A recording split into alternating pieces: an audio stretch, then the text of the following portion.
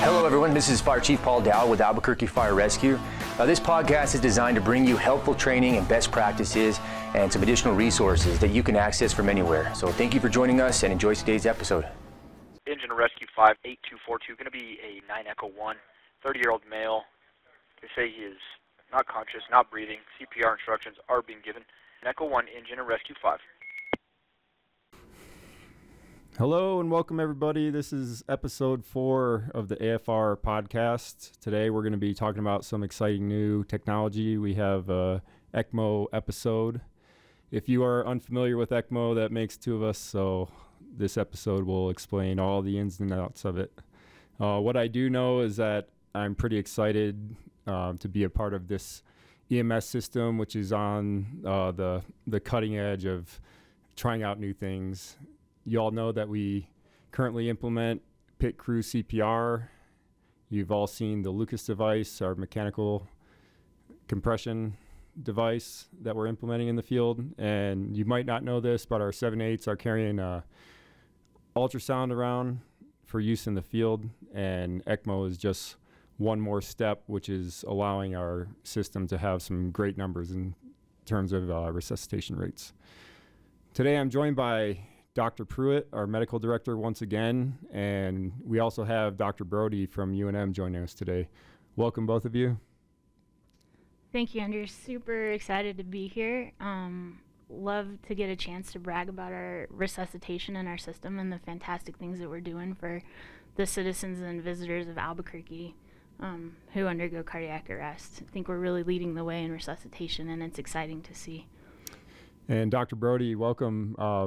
I've seen your name the entire 9 years that I've been a part of AFR, and it's nice to have a chance to speak with you. I appreciate that. Always good to support a great system, and particularly excited to talk about this new ECMO technology.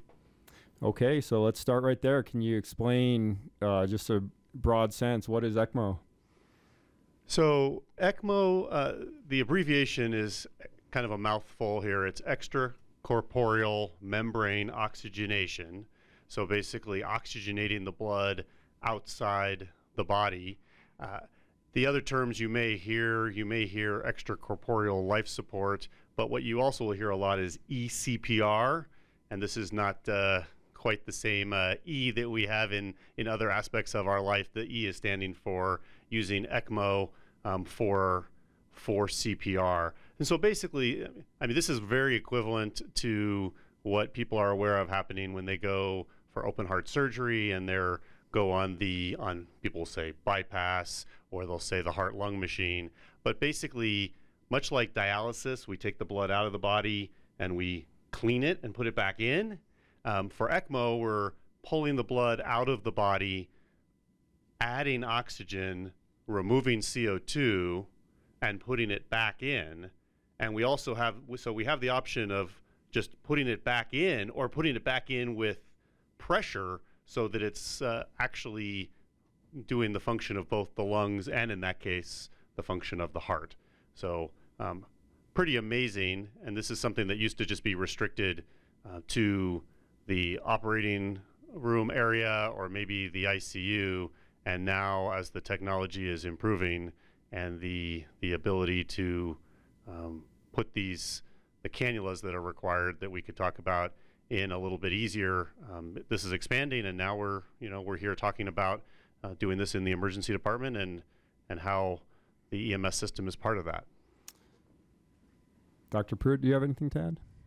Yeah, it is super exciting to be able to be part of this. Our system has been setting itself up for this kind of process over the last couple years by doing really good pit crew CPR, and then the purchase of the Lucas devices is really the pivotal piece in being able to identify these patients and get them on the ECPR pump.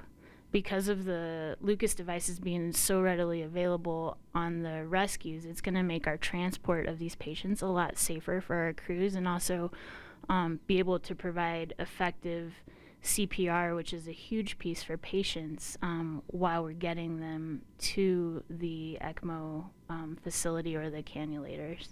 So from what I understand, all of these things that we've been doing over the last several years are contributing to improved circulation prior to the patient getting to the hospital, and which allows for ECMO. Is that correct? That's absolutely correct. I mean, at the end of the day, the patients that are going to do the best are going to be the patients that respond to the initial interventions that EMS is doing every day. So the early response, the CPR, that early defibrillation, those are still the patients. Nothing has changed. Those are the patients that are going to have the best outcome, are the ones that you all will have back, talking before they get to the hospital. But this is to try to expand that to some people that aren't fortunate enough to respond to that early intervention, but still give some of them an additional chance. Thanks. Okay, so you mentioned that this technology is existed in operating rooms, and you also mentioned maybe the equipment is becoming smaller. Is that what's allowing it to take place in the ER now? And then with that question, can you talk about UNM specifically, UNM's ECMO program, some of the statistics that exist with that program? Well, I mean, I think you're right. There's more. I mean, you're absolutely spot on that the equipment is getting smaller, and that is absolutely part of it. So there's a pump that's involved in this, and having something that is transportable and can move around the hospital easily is important, and having it affordable enough is important. But to perform ECMO, you have to, when you're taking the blood out and putting it back in, you're out of big vessels, and you really are required to put in remarkably large. I mean, if you think about, the IV catheter on steroids becomes a central line. Well, a central line on steroids becomes one of these ECMO cannulas or catheters that you hear talked about. And these things people joke about them being the size of a garden hose, but they actually are. And so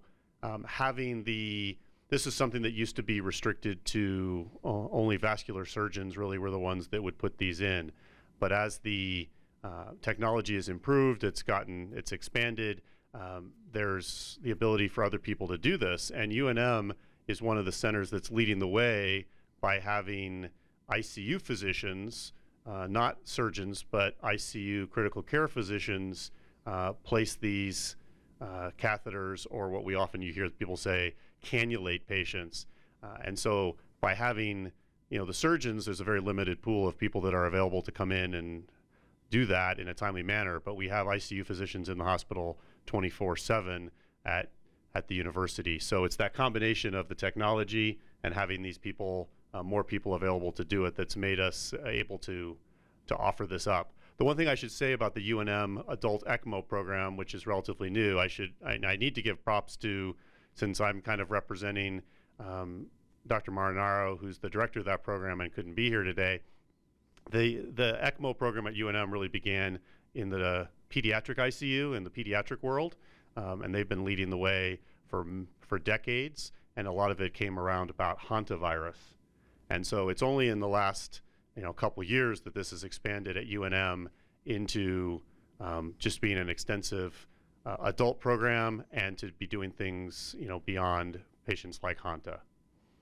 Dr. Pruett, could you speak about the success of this program so far, and just in general the success of our resuscitation rates within Albuquerque?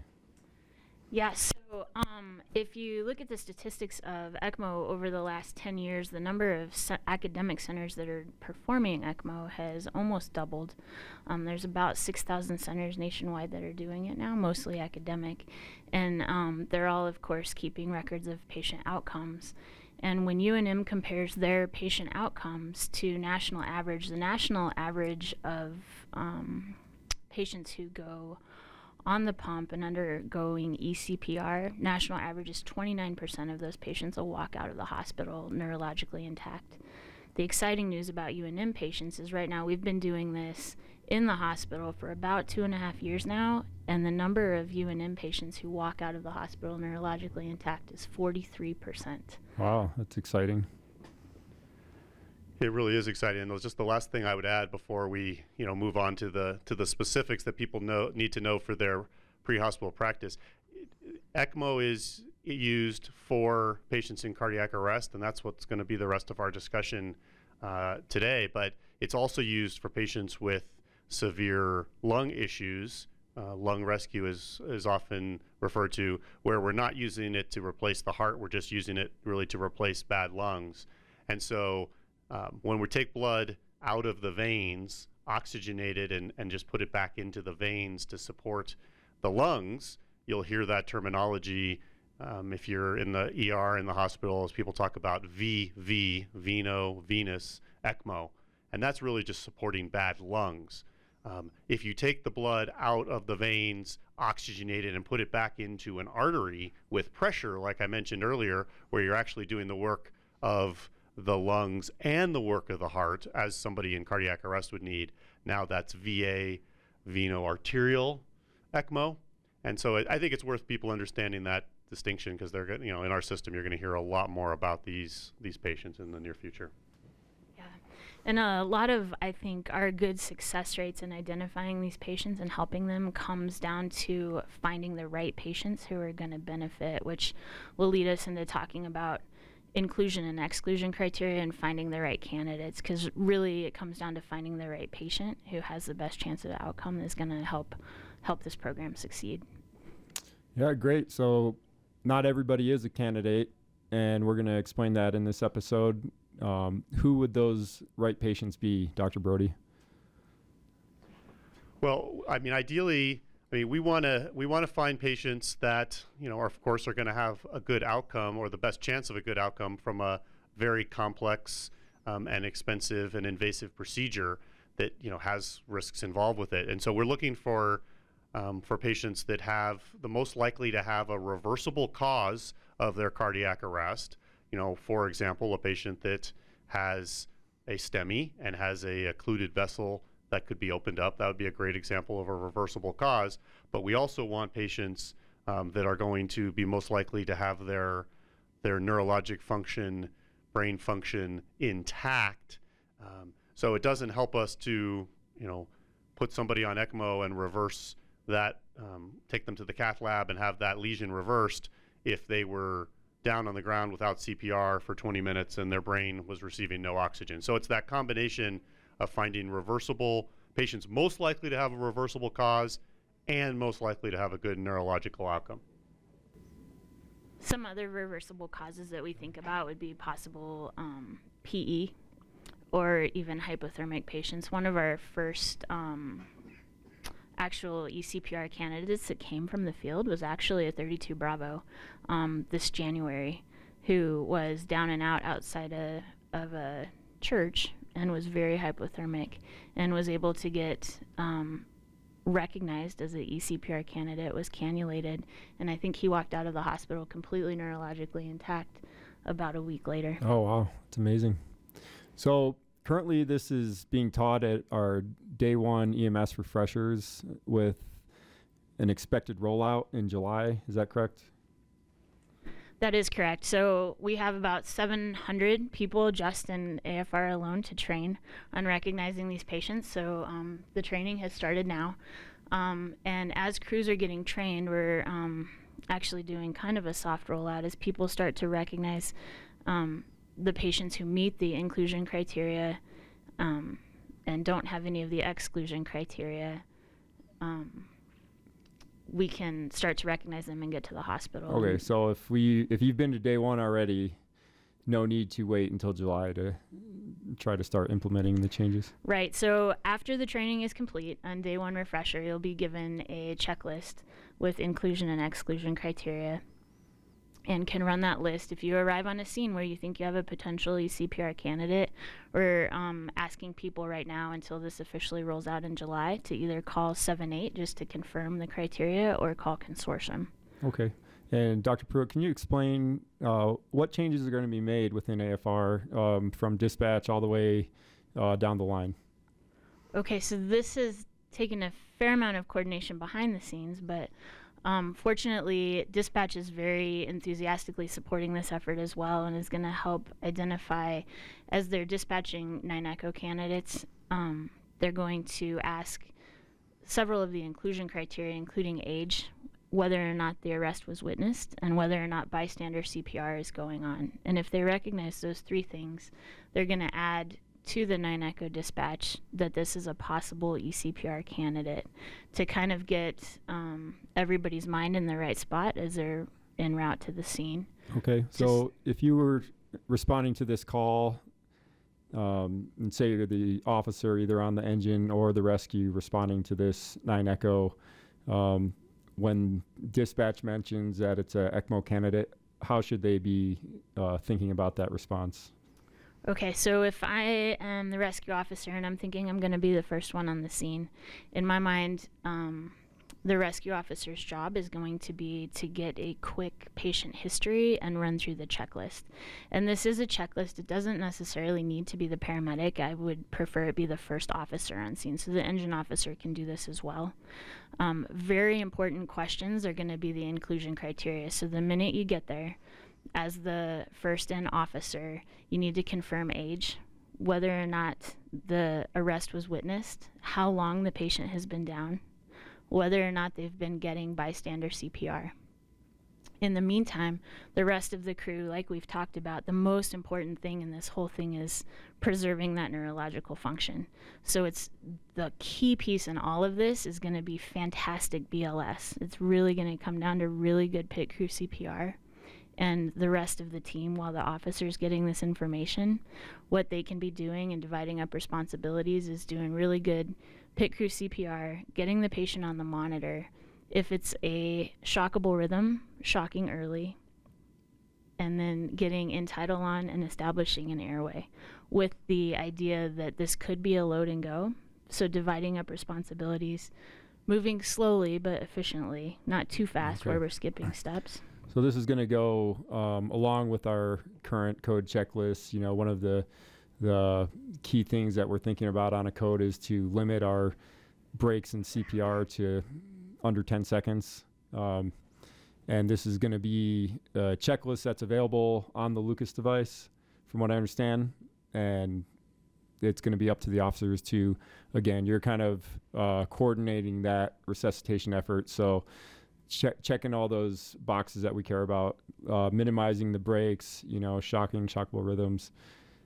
And this is going to be a checklist on the Lucas. Yes. So every single one of these inclusion criteria that's going to be located inside the Lucas device is going to have to be met. So if the answer is no to any of the inclusion criteria, it's going to be run just like a normal cardiac arrest where we stay on scene until we get ROSC. Okay. Or until the code is terminated. And I would just re-emphasize that the best chance the patient has is if they get ROSC right away before, you know, you even get a chance to make them an ECMO candidate. So these things, that's why these things it's so important these things are happening simultaneously, and that we don't get focused so much on the eCPR that we forget all the incredible progress we've made in our general cardiac arrest response. Can we get into the specifics on the inclusion and exclusion criteria?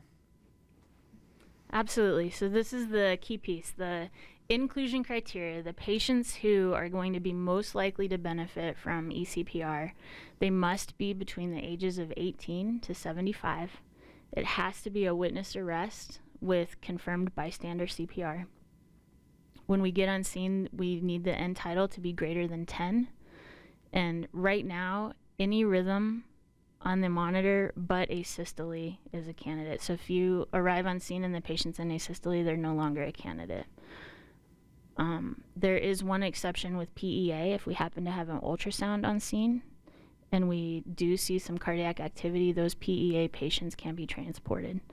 But if we do have an ultrasound on scene and they're in PEA and there's no cardiac activity, that's going to change the destination, and we will stay on scene with PEA patients that don't have cardiac activity on ultrasound. Now that said, if there's no ultrasound available on scene, we're going to treat PEA patients like they do have cardiac activity and count that as a yes. Okay. And then two very important things lastly would be that the presumed cause of the arrest is something that's reversible. So it needs to be either presumed STEMI, presumed PE, or hypothermia. If we're suspecting an underlying hypoxic arrest like a drug overdose or a warm water drowning or trauma, those patients will not be candidates because it's all about patients who we think likely will still have some brain function that hasn't been deprived of oxygen for a while. Probably the biggest piece of this whole thing is going to be the timing. Every second counts in these ECPR patients. And again, it all comes down to preserving neurological function. And so the biggest determination of the patients that get to go to the hospital is going to be whether or not we can get them to the hospital within 35 minutes of their initial collapse. All right, so Dr. Braude, with the 35-minute time limit, that's going to be a pretty quick turnaround. What are we going to see when we show up to the ER with the ECMO candidate? Well, I mean, if people are used to showing up with trauma patients and used to, meeting the entire trauma team in Trauma 1, at least for now, the number of people that are going to meet you actually is going to significantly exceed that trauma number, at least during daytime hours. So that's the first thing you should expect. You're probably not going to roll into Trauma 1. You're going to most likely roll into another bay at UNM, but there are going to be a lot of people there.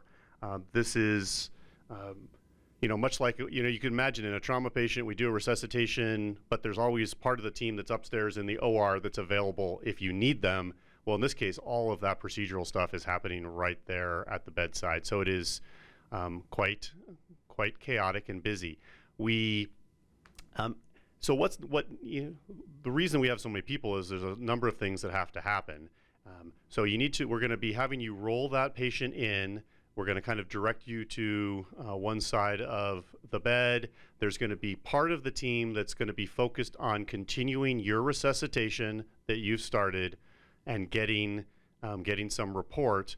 But they're really going to be there to make sure we continue to do good ACLS care.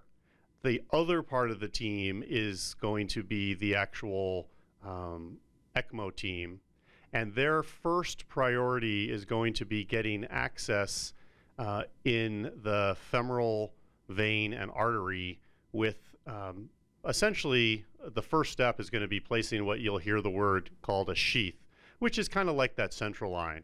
So it's a bigger than an IV, but this is not the cannulas. And sometimes people get confused because they see somebody roll in and get these lines placed in their groins and they think they went on ECMO.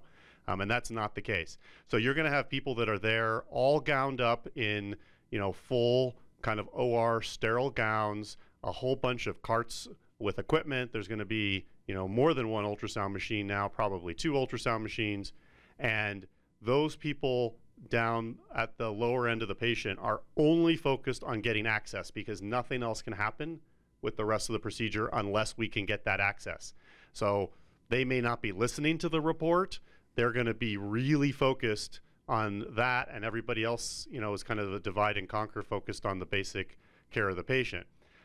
Once those vessels go in, those first sheaths go in, then there's a bit of a pause where the team can now confer and kind of review where we're at in the resuscitation, both the information that you all provided from the field in terms of these important review of inclusion-exclusion criteria, but also what's continued to happen with the patient while they've been in the department. And getting those sheaths in, depending on the patient's anatomy and ultrasound, I mean, that can be 5 minutes or less to get those sheaths in, or that can start, taking 15 minutes, unfortunately, in some patients.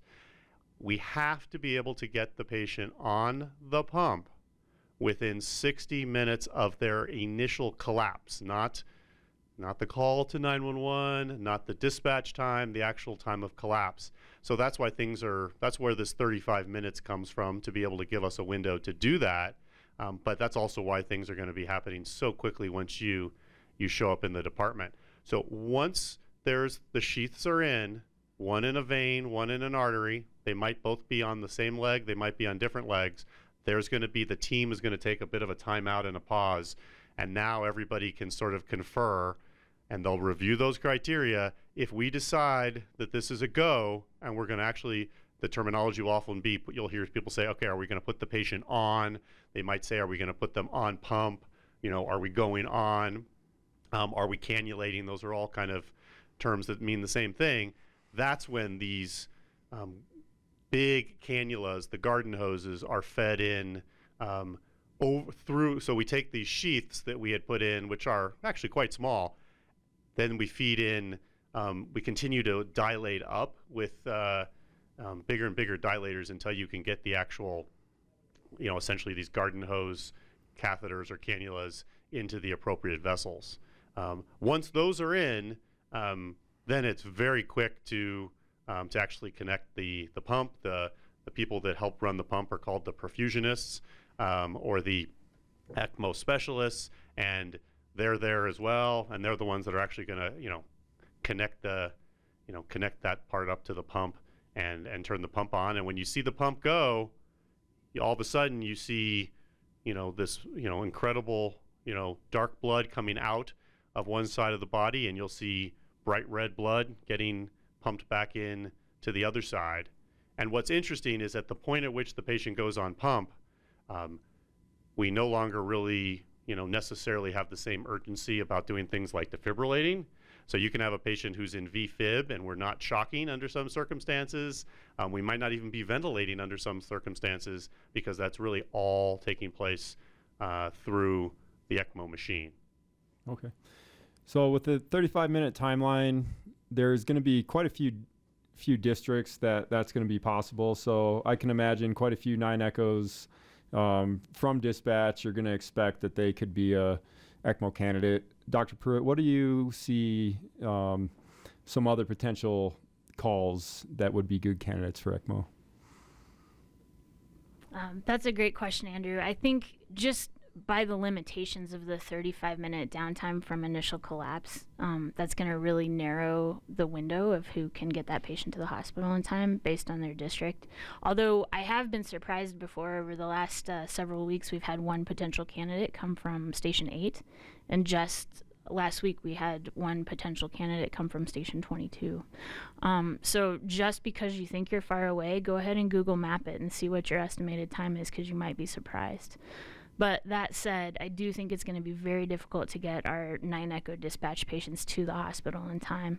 Looking at February's numbers, I think we're probably going to average somewhere around 1, maybe 2 patients a week that even meet the inclusion and exclusion criteria and can get there within the right time frame.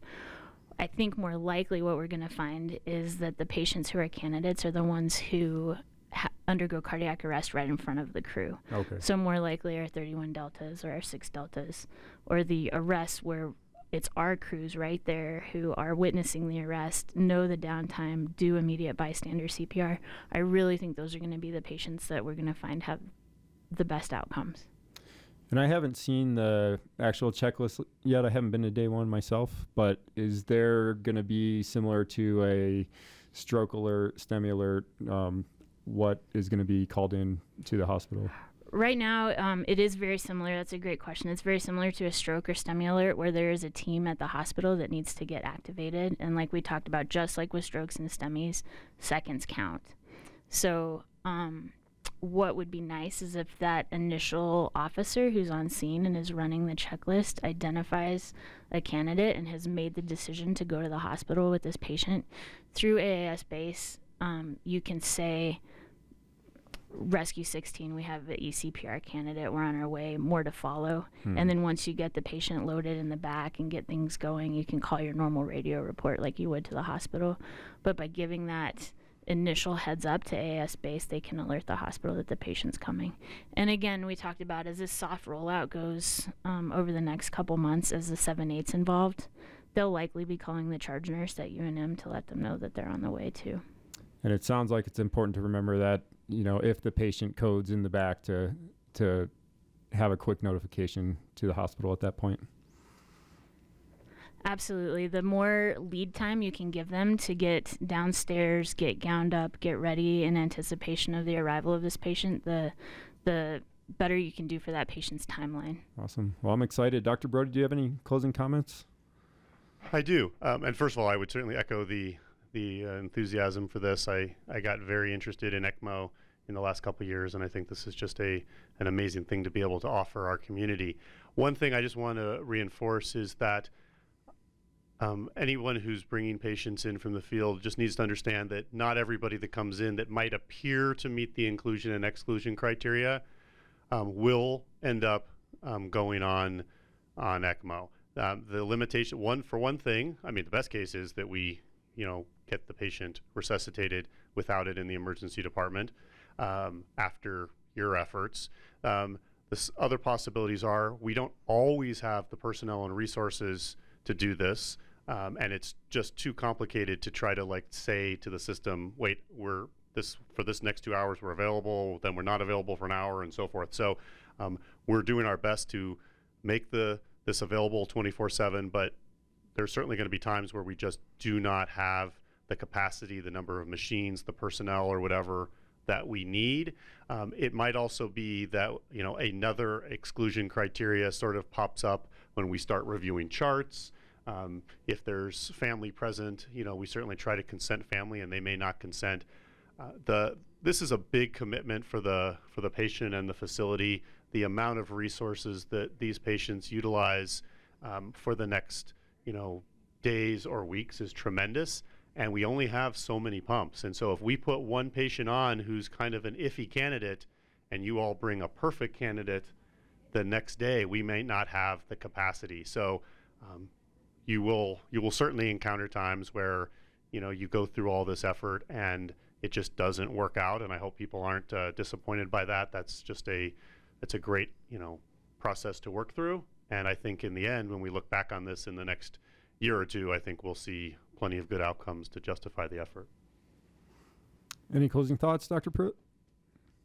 I think I just want to say how excited I am to be able to do this. I think it's going to be fantastic for our system. In terms of closing thoughts, I just hope everybody remembers this is cool and it's fancy and it's new technology, but really what we need from our crews is just really fantastic BLS. And slow is smooth and smooth is fast.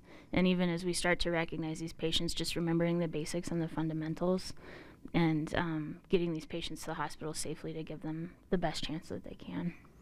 Okay, everybody. So keep doing what you're doing. Again, an emphasis on great teamwork, which I think we have in the field, especially on codes. And the best way to be ready for something like this is to study prior to. So get in your books and study.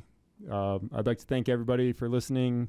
Again, this has been episode 4 of the AFR podcast, and look forward to talking to you all in the future.